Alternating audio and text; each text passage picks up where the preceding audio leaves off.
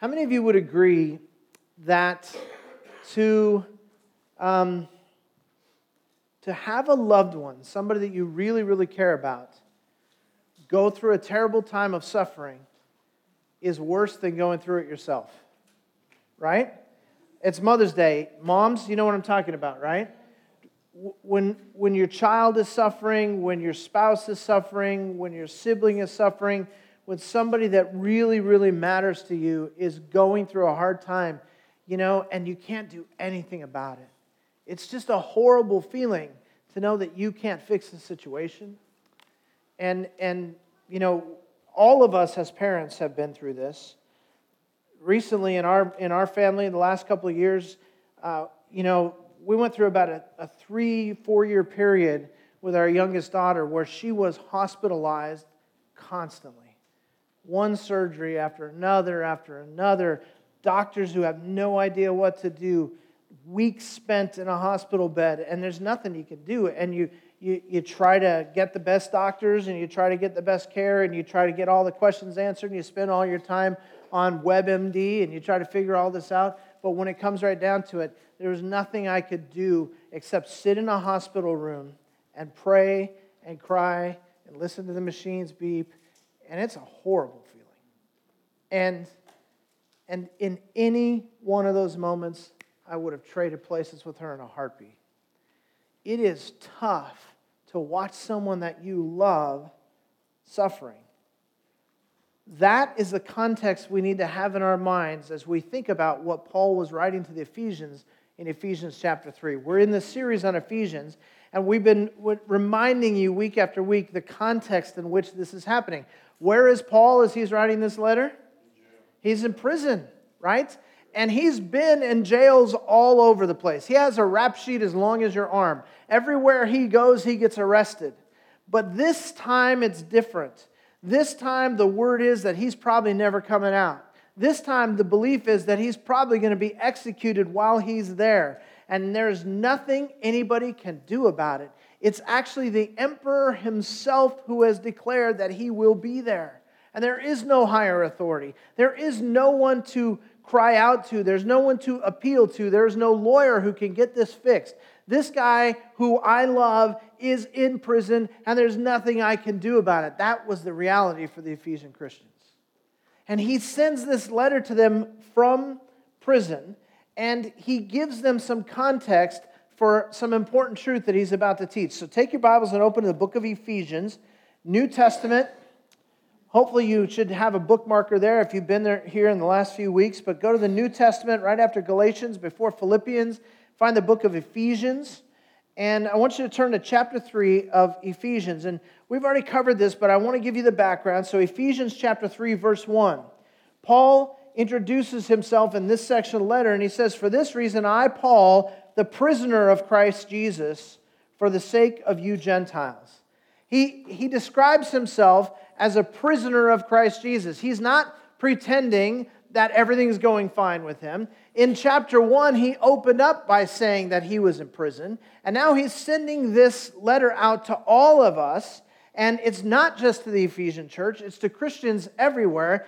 And he's saying, listen, I understand that you have heard about my situation. Now listen, to the Ephesians, Paul was their pastor. This is not just a traveling evangelist who came through town and then you got a prayer request that he had some problems. This is a guy who lived with them. He is a guy who discipled them. He is the one who stood up every Sunday morning and preached the word to them. He is the one who counseled with them. He is the one who baptized their children. He is the one who stood at the gravesides with them and wept. He was their brother. And now he's suffering. And there's nothing they can do about it except pray. He's in prison. They knew he's in real trouble. They're afraid he's not coming out, and there's nothing they can do. And he used this physical reality to illustrate the spiritual reality. He was not just a prisoner of Rome, which would be bad, but he was a prisoner of Christ, which is good. And he uses that illustration to help them understand about this calling that God has on his life to reveal the mystery that Jesus came to save sinners. And that means all of us, not just the Jews. And he's been explaining this in chapter 3. Salvation by grace alone, through faith alone, in Christ alone, for anyone who will call upon the name of the Lord and believe. Look at chapter 3, verse 13. We covered this a couple weeks ago. Therefore, I ask you not to lose heart at my tribulations on your behalf, for they are your glory. He says, I know you're upset. I know you're shook up. I know you're having these prayer meetings and everybody's crying and nobody knows what to do because of my trials and tribulations, because of what I'm going through. But I'm telling you, don't lose heart, because my suffering is good. My suffering is for your benefit. It's to your glory. Now let me help you try to understand this. Let's say that you have a twin sister. And you've become very, very sick, and it's determined that what you need is an organ transplant. And your sister has the kidney that you need. And so because she's a match, she donates the kidney, and now you and your twin sister, the closest person in the world to you, are in the hospital together. And you have had the surgery, and you are recovering, and she's in the bed next to you recovering. And imagine what it feels like every time you hear her moan or complain about the pain, because you realize that the pain is for you. She doesn't have to be in this situation. She's going through this for you. And as things get worse for her, an infection begins to set in, and now she's in real trouble. And there you are, getting stronger and stronger every day while she suffers more and more every day. I just want you to put yourself in that situation and imagine this, right? If you're a halfway decent person, it breaks your heart to know that your loved one is suffering for your benefit. But if you're the loved one, this is a no-brainer, right? You would do this for your sister. You would do this because you're the one that can help. And if you have to suffer in order to do it, that's fine. And by the way, that suffering that she's going through, how does the fact that she knows that her suffering is giving you life, how does that affect her suffering? It makes it a lot easier to bear, doesn't it? It changes it completely. It's still painful, it's still difficult, but it's accomplishing something great. You know, Mother's Day, I can't help but think about my mom. I can't help but think about my wife and the mother that she is to our children. And I think about watching these two moms that I've had the privilege of watching closely over the years, and just watching how the life of a good mother is a life of continual selflessness. And I remember a time when our children were really, really little, and we're grappling with the question of, you know, how does God want us to see to their education? And we felt like God was calling us to homeschool our kids. Now, you got to understand something. My wife is brilliant and talented, has a degree from a major university, was already working her way up and had been successful in her career, which she loved. And yet, God was calling us to homeschool our kids, which meant the career goes on hold. All of those things that sort of make her tick in the adult world go on hold, and she begins to make her life about coloring pages and ABCs and multiplication tables.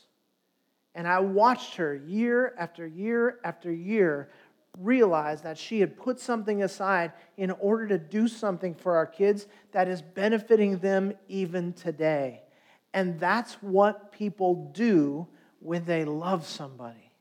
They're willing to go through difficulty and even put off their own blessings in order to take care of the people they need to take care of. And she was glad to do it. I guarantee you there were days when she was thinking to herself, not only do I wish I had not decided to homeschool, but I wish I had decided not to have children.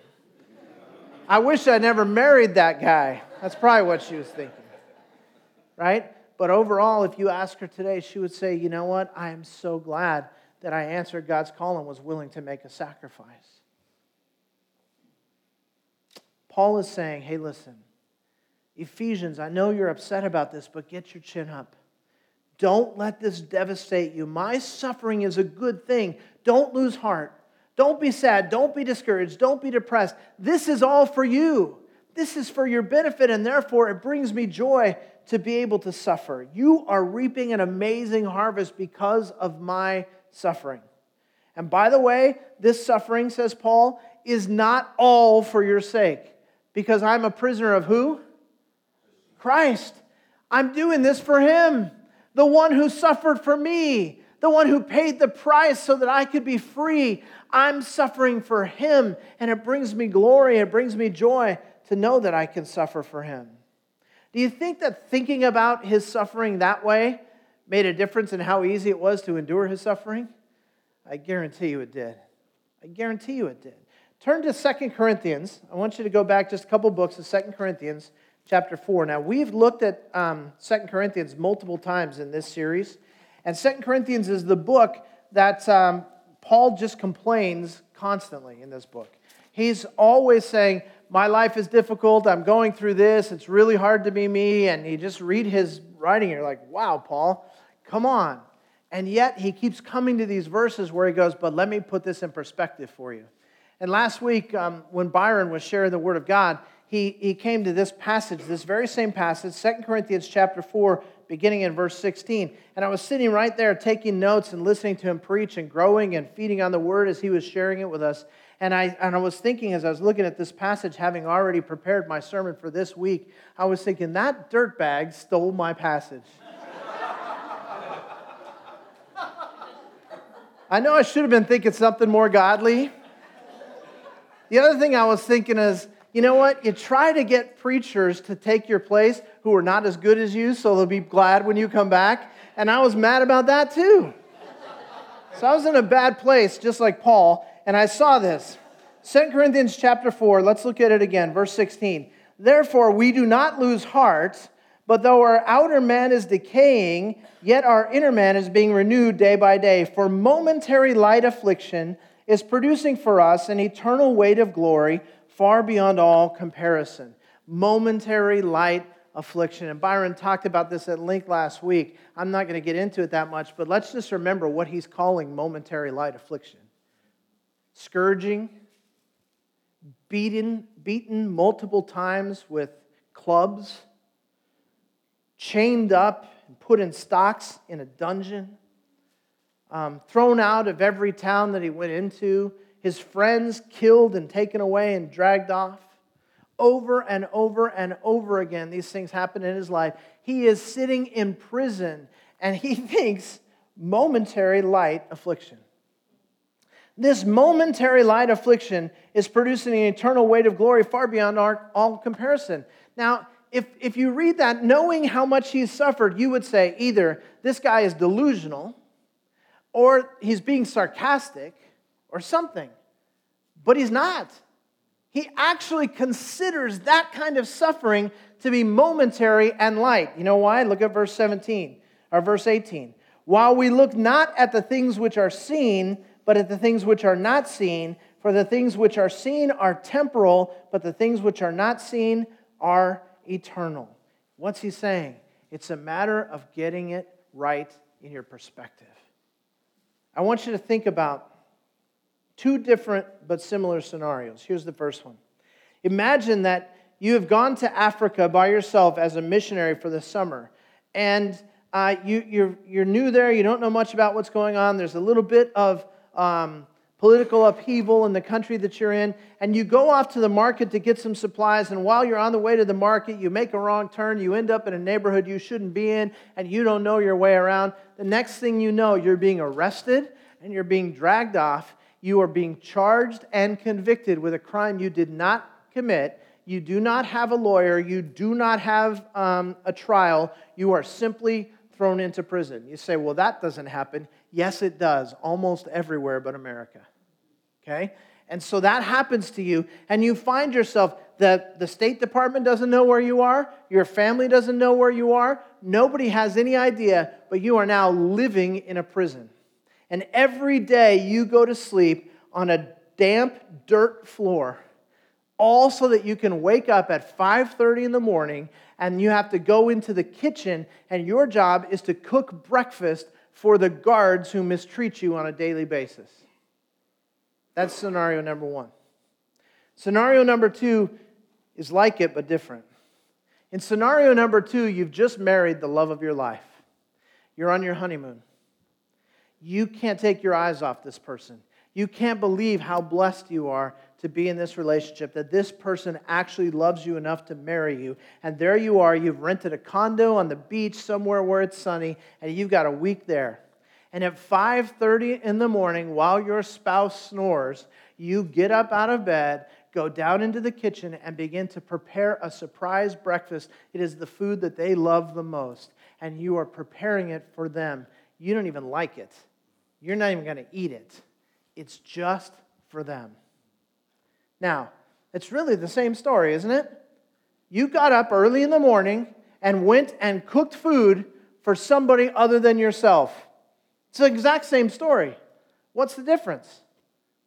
Who you're serving and what your attitude is toward them, right? Your perspective is the difference. And do you think it would make any difference to you if you were that honeymoon person and you're off doing this for the love of your life compared to if you're doing it for your captors and persecutors? It makes all the difference in the world, right? Your heart attitude makes all the difference in the world. Not much really changed. The only thing that's different is your attitude. You're doing it for somebody you love. It's an act of kindness. It's an act of love. It's not an act of compulsion. Now just imagine if somehow you could see your time in the prison kitchen the same way as you see your time in the honeymoon cottage. What a difference that would make. Perspective makes a huge difference. Let me show you what I mean. Have you seen this picture before? Is he looking forward or is he looking sideways? Raise your hand if you think he's looking forward. Okay? Hands down. Raise your hand if you think he's looking sideways. Okay? All right. Forward people, raise your hands again. All right? So if you're a forward person, here's what I want you to do. Take a look at the tip of his nose and just stare at the picture that way. You see it now? Okay? Now, if you're a person who thinks he's looking sideways, I want you to look at his left shoulder and trap there around his neck. Do you see him now looking sideways or looking forward? Right? It's one picture. What is it? It's a matter of perspective. Guys, life is like this. Take that picture down because they're going to go. I want them listening. Okay? Life is like this. I'm not talking about psychological manipulation. I'm not talking about little mind tricks that you play with yourself. I am talking about reality. Every single one of us is dealing with difficulty. You may be in worse shape this week than you were last week, or you may be whistling a happy tune this week, but next week is going to be difficult. All of us at one time or another, multiple times throughout our lives, have to deal with stuff that we are not equipped to deal with, and it just comes down to suffering, right? Every one of us. How is it that there are some people, and you know these people, there are some people who when they go through a tremendous trial, they grow from it, and their joy never seems to be taken away. And yet there are other people who go through a similar trial, and they're knocked flat on their back and devastated by it. There's no difference in the trial. The difference is in the heart of the person going through the trial and the perspective that we choose to take. Paul says, this is actually momentary light affliction for me. You know why? Because I have an eternal perspective. And I understand that in light of eternity, this really is no big deal. Now turn back to Ephesians chapter 3 again. And with all of that in background, we're going to begin in verse 14. For this reason, and let me just stop there. You know how when there's a therefore, we're supposed to ask, what's it therefore? When you see for this reason, you're supposed to ask for what reason? Okay? It's the same thing. He doesn't say that for no reason. He says it for a reason. So the question is, what reason? What's he talking about? And what he's talking about is what I have spent the last 20 minutes setting you up for. He is talking about this perspective, this understanding that I belong to God, and because of my suffering, I'm able to deliver the gospel to the Gentiles and break down the wall between Jew and Gentile and introduce people to Jesus Christ and give them eternal life through Christ because of the gospel. And with that in mind, for this reason, he says, I bow my knees before the Father. I want you to think of something. Just as those Ephesian Christians can't do anything about Paul's situation, because he's in prison, he can't do much for them either, right? Because he's in prison. I mean, what could he possibly, in that prison cell, do for the Ephesians? I mean, what could he possibly do? He could write the book of Ephesians, which is exactly what he did, because his perspective was always this: wherever I am, whatever I'm going through, I live to be pleasing to God, and from this prison cell, what can I do today that is pleasing to God? I don't even have anything here but a parchment, an inkwell, and a little pen. What could I possibly do? I guess I could write the New Testament and be pleasing to God and make my life count for something. Was I reading a verse? Yeah, I was reading a verse, right? Okay, verse 14. For this reason I bow my knees before the Father. That's what he could do. He could pray, from whom every family in heaven and on earth derives its name, that he would grant you, according to the riches of his glory, to be strengthened with power through his Spirit in the inner man, so that Christ may dwell in your hearts through faith, and that you, being rooted and grounded in love, may be able to comprehend with all the saints what is the breadth and length and height and depth, and to know the love of Christ, which surpasses knowledge, that you may be filled up to all the fullness of God. He's praying. He's praying for them. He's praying for the church everywhere. He's praying for us. And what is he praying for? These things. That they'd be strengthened, that they would be spiritually strengthened. He's praying that they would really know the love of Christ. And he's praying that they would be filled up to the fullness of God. That's his prayer.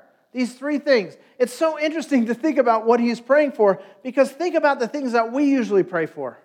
If we're praying for ourselves, we're always seem to be praying for God to provide something. Oh Lord, I need wisdom. Oh Lord, I need money. Oh Lord, I need a job. Oh Lord, I need healing. Oh Lord, I need. And is it okay to pray to God for the things you need?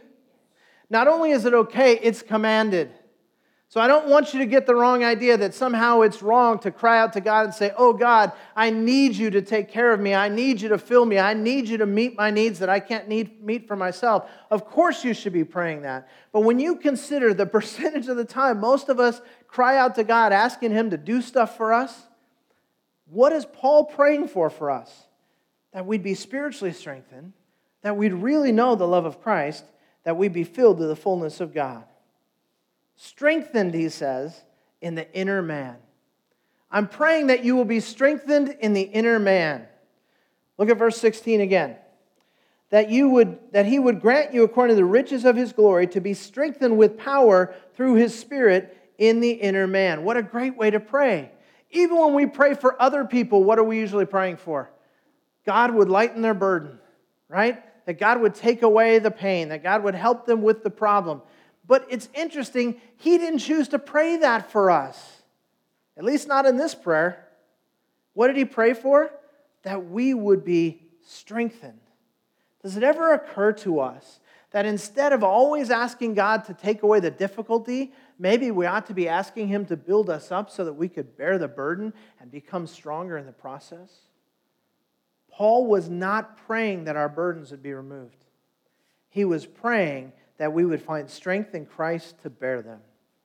I want you to go again to 2 Corinthians. This time I want you to go to chapter 12. 2 Corinthians chapter 12 and verse 7. Paul is talking here about the fact that he has been privileged, that God has made him a prophet. And as a prophet, he has seen certain revelations of heaven that other people have not seen.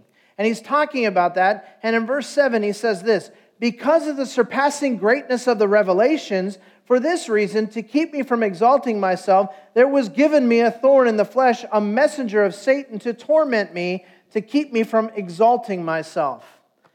He's given a thorn in the flesh. It's a messenger of Satan. And we have no idea whether it's a literal thorn in his literal flesh, or whether it's metaphorical and he's talking about some problem that he has that is just dogging him, that no matter how much he cries out to God, it doesn't get taken away. But it's fascinating to look at what he says. He says, to keep me from exalting myself, there was given me a thorn in the flesh. It was a gift. Have you ever thought of that? It was given. It's a gift. And you say, oh, Pastor, I think you finally messed this one up because this is not a gift from God. Look what it says. A messenger of Satan to torment me.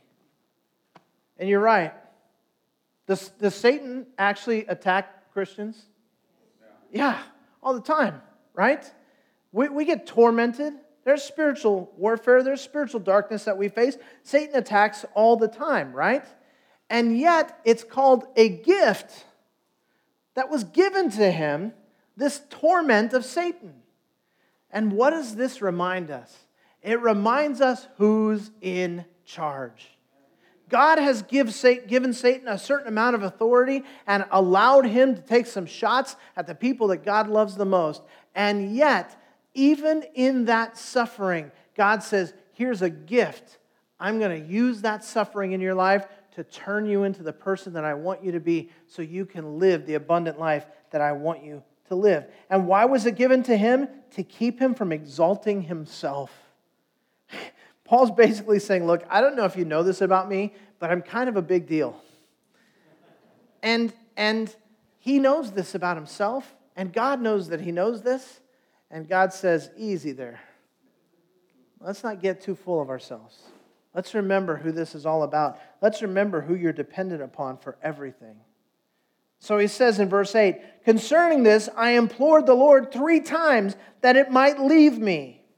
And he has said to me, my grace is sufficient for you. You guys underline that in your Bibles. His grace is sufficient for us. For power is perfected in weakness. Most gladly, therefore, I will rather boast about my weaknesses, so that the power of Christ may dwell in me. Therefore, I am well content with weaknesses, with insults, with distresses, with persecutions, with difficulties for Christ's sake. For when I am weak, then I am strong. It's perspective. I cried out, God, take it away, take it away, take it away. And God said, no, I'm going to give you something better. I'm going to walk you through the burden and help you become the person that I want you to become. So if you're struggling today, if you find that there is something or maybe some things that just keep dogging you in your life, blame Paul. Because this is what he prayed for us. That we'd be strengthened in the inner man. But, full disclosure, you can also blame me. Because of all the things that I pray for in all of your lives, this is the thing I most consistently pray for. That God would build you up in the inner man and make you the person that he wants you to be. And sometimes, oftentimes, that comes through struggle. Let me ask you to think about this. Is it possible that in your struggle to get free from the suffering that you're going through, you're missing out on the growth that God's trying to give you through the struggle? Every good parent knows this. Every good parent knows that a spoiled child is a weakened child, right? And a terrible adult one day, right? This is important for us to remember. If you're a young parent raising little kids, let me just remind you of this. This is so key, I think, to parenting. We got to get our parenting philosophy right. Your goal as a parent is not to make sure that little Johnny doesn't make noise in the restaurant. That's not your goal. Your goal as a parent is not to make sure that little Susie always keeps her room clean. That is not your goal. Your goal as a parent is not to keep your children from killing each other when they fight in the bedroom. That's not your goal. Your goal as a parent is this: to build righteous adults. That's it. That's why God gives children adults to parent them.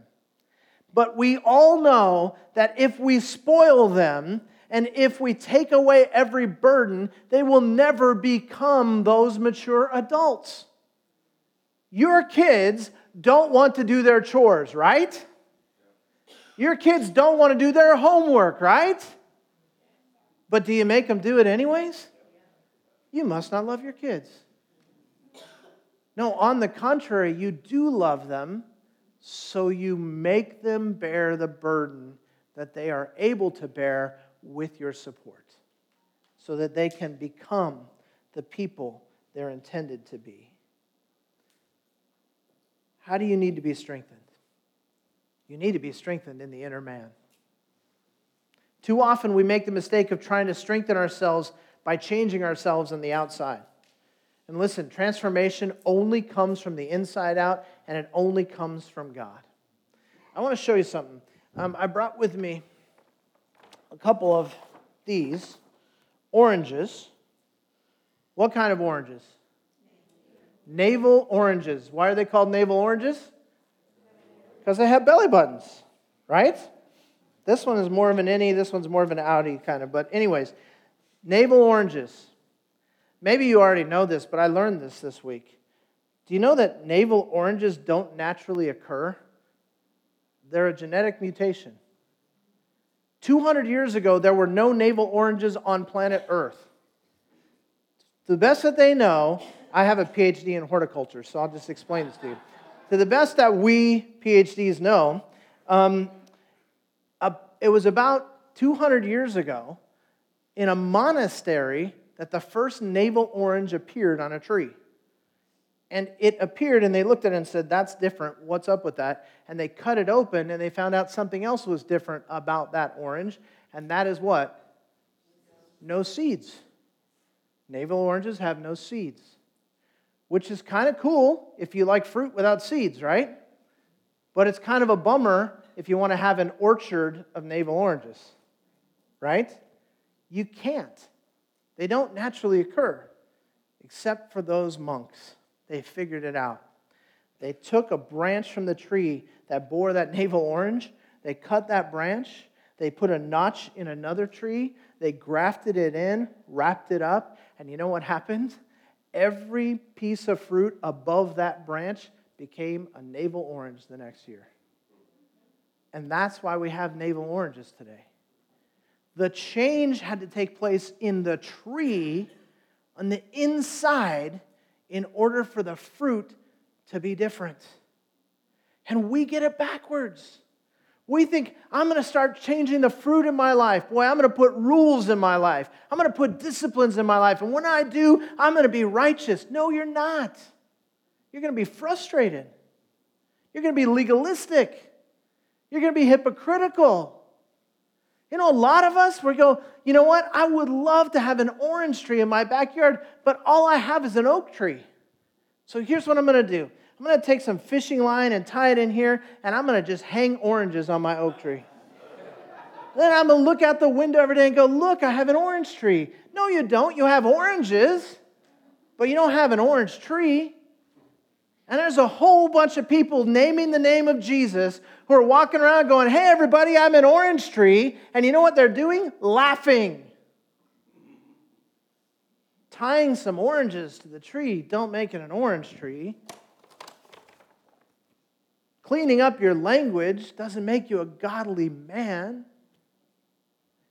Putting rules in your life about what movies you will see does not make you a godly woman. That has to happen from the inside. And then the fruit changes as a result of the fact that your heart has changed. Paul is praying that we'll be transformed in the inner man. There's a second thing he's praying for. He's praying that we would know the love of Christ. Look back at Ephesians chapter 3, pick it up in verse 17. So that Christ may dwell in your hearts through faith, and that you, being rooted and grounded in love, may be able to comprehend with all the saints what is the breadth and length and height and depth, and to know the love of Christ, which surpasses knowledge, that you may be filled up to the fullness of God. That you would know the love of Christ, which surpasses knowledge. That you would know what cannot be known, he says. It surpasses knowledge. The word for knowledge there means intellectual knowledge. Nobody understands the whole depth of the love of Jesus Christ. Nobody. But there's a bunch of people. I know that you could ask a lot of Christians, and they would be, and you say, does God love? And they would say, oh yes, God loves. Let me tell you about the love of God. John 3:16, for God so loved the world that He blah, blah, blah, blah, blah, right? I know it. I've got the doctrine down. I understand the love of God. But they don't know it in their hearts. It's that 18-inch journey that gets us all mixed up from our head to our hearts. And if it doesn't make that journey, you don't know anything. And He's saying, I'm praying that you'll know it. That you'll experientially know God's love. That you will experience it for yourself. Listen very carefully to what I'm about to say. If you don't get anything else today, get this. There is a lot of suffering in the world. And sometimes it touches our lives. But the God of the universe loves you.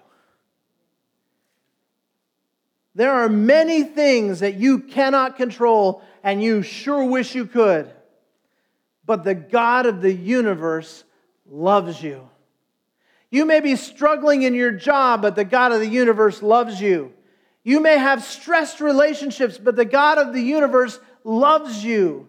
You may have a lot of scars on your heart from a lot of abuse and a lot of junk that you have been through. But let me tell you something. You can never judge God based on your circumstances. You have to judge your circumstances based on what's true about God. Let me tell you what's true about God. The God of the universe loves you. That's the truth.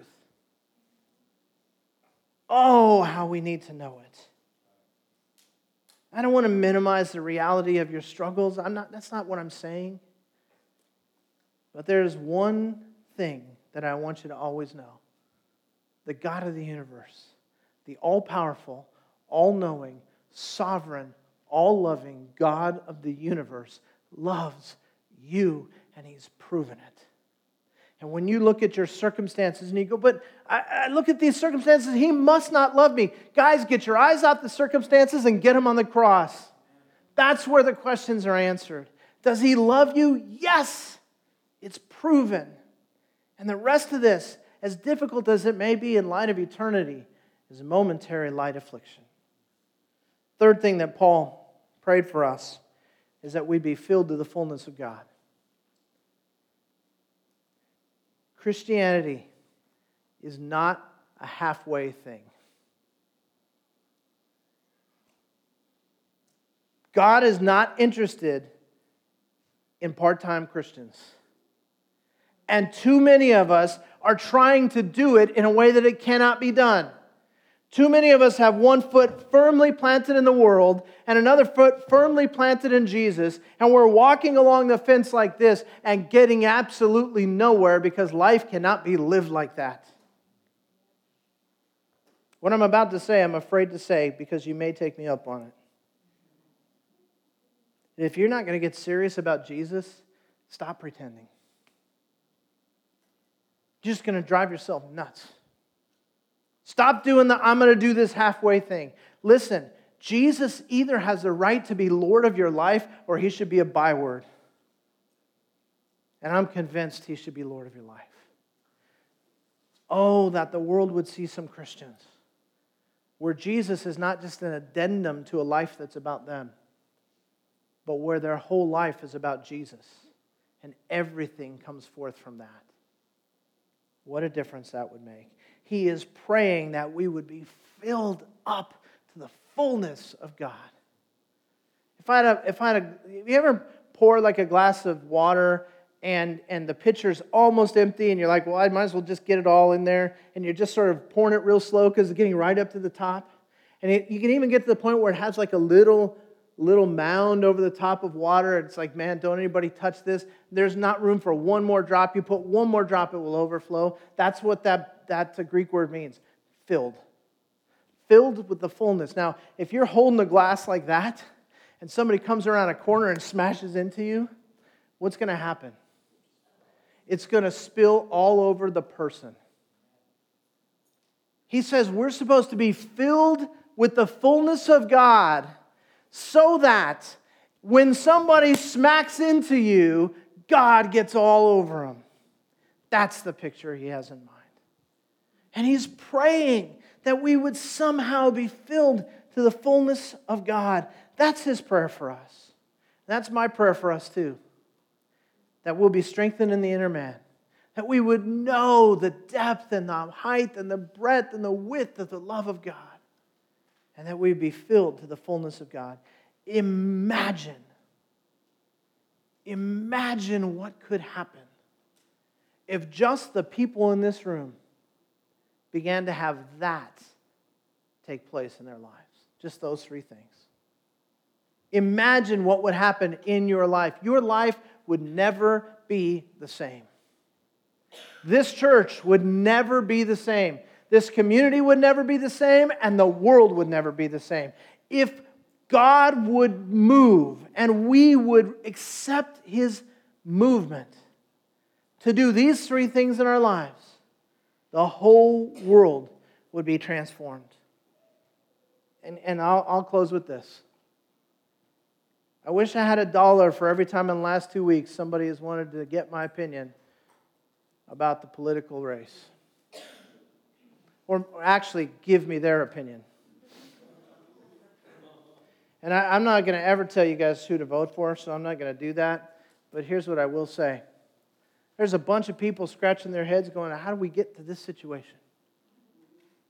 What are we going to do? Who is going to deliver our nation? Maybe we, the church, ought to forget the idea that somebody's going to ride into Washington and change the nation from the White House. And maybe we ought to get back to the biblical truth that says God has placed his church in this culture to change the world. That's what we're here for. Do we need to be afraid about who the political leaders are going to be? No. What we need to do is get serious about being the church. You show me a church where those three prayers are answered in so many of our lives, I will show you a world that knows exactly who to elect as president. That's the least of our concerns. If God's going to change the world, he's going to do it through a transformed church. And I, for one, am up for that. How about you?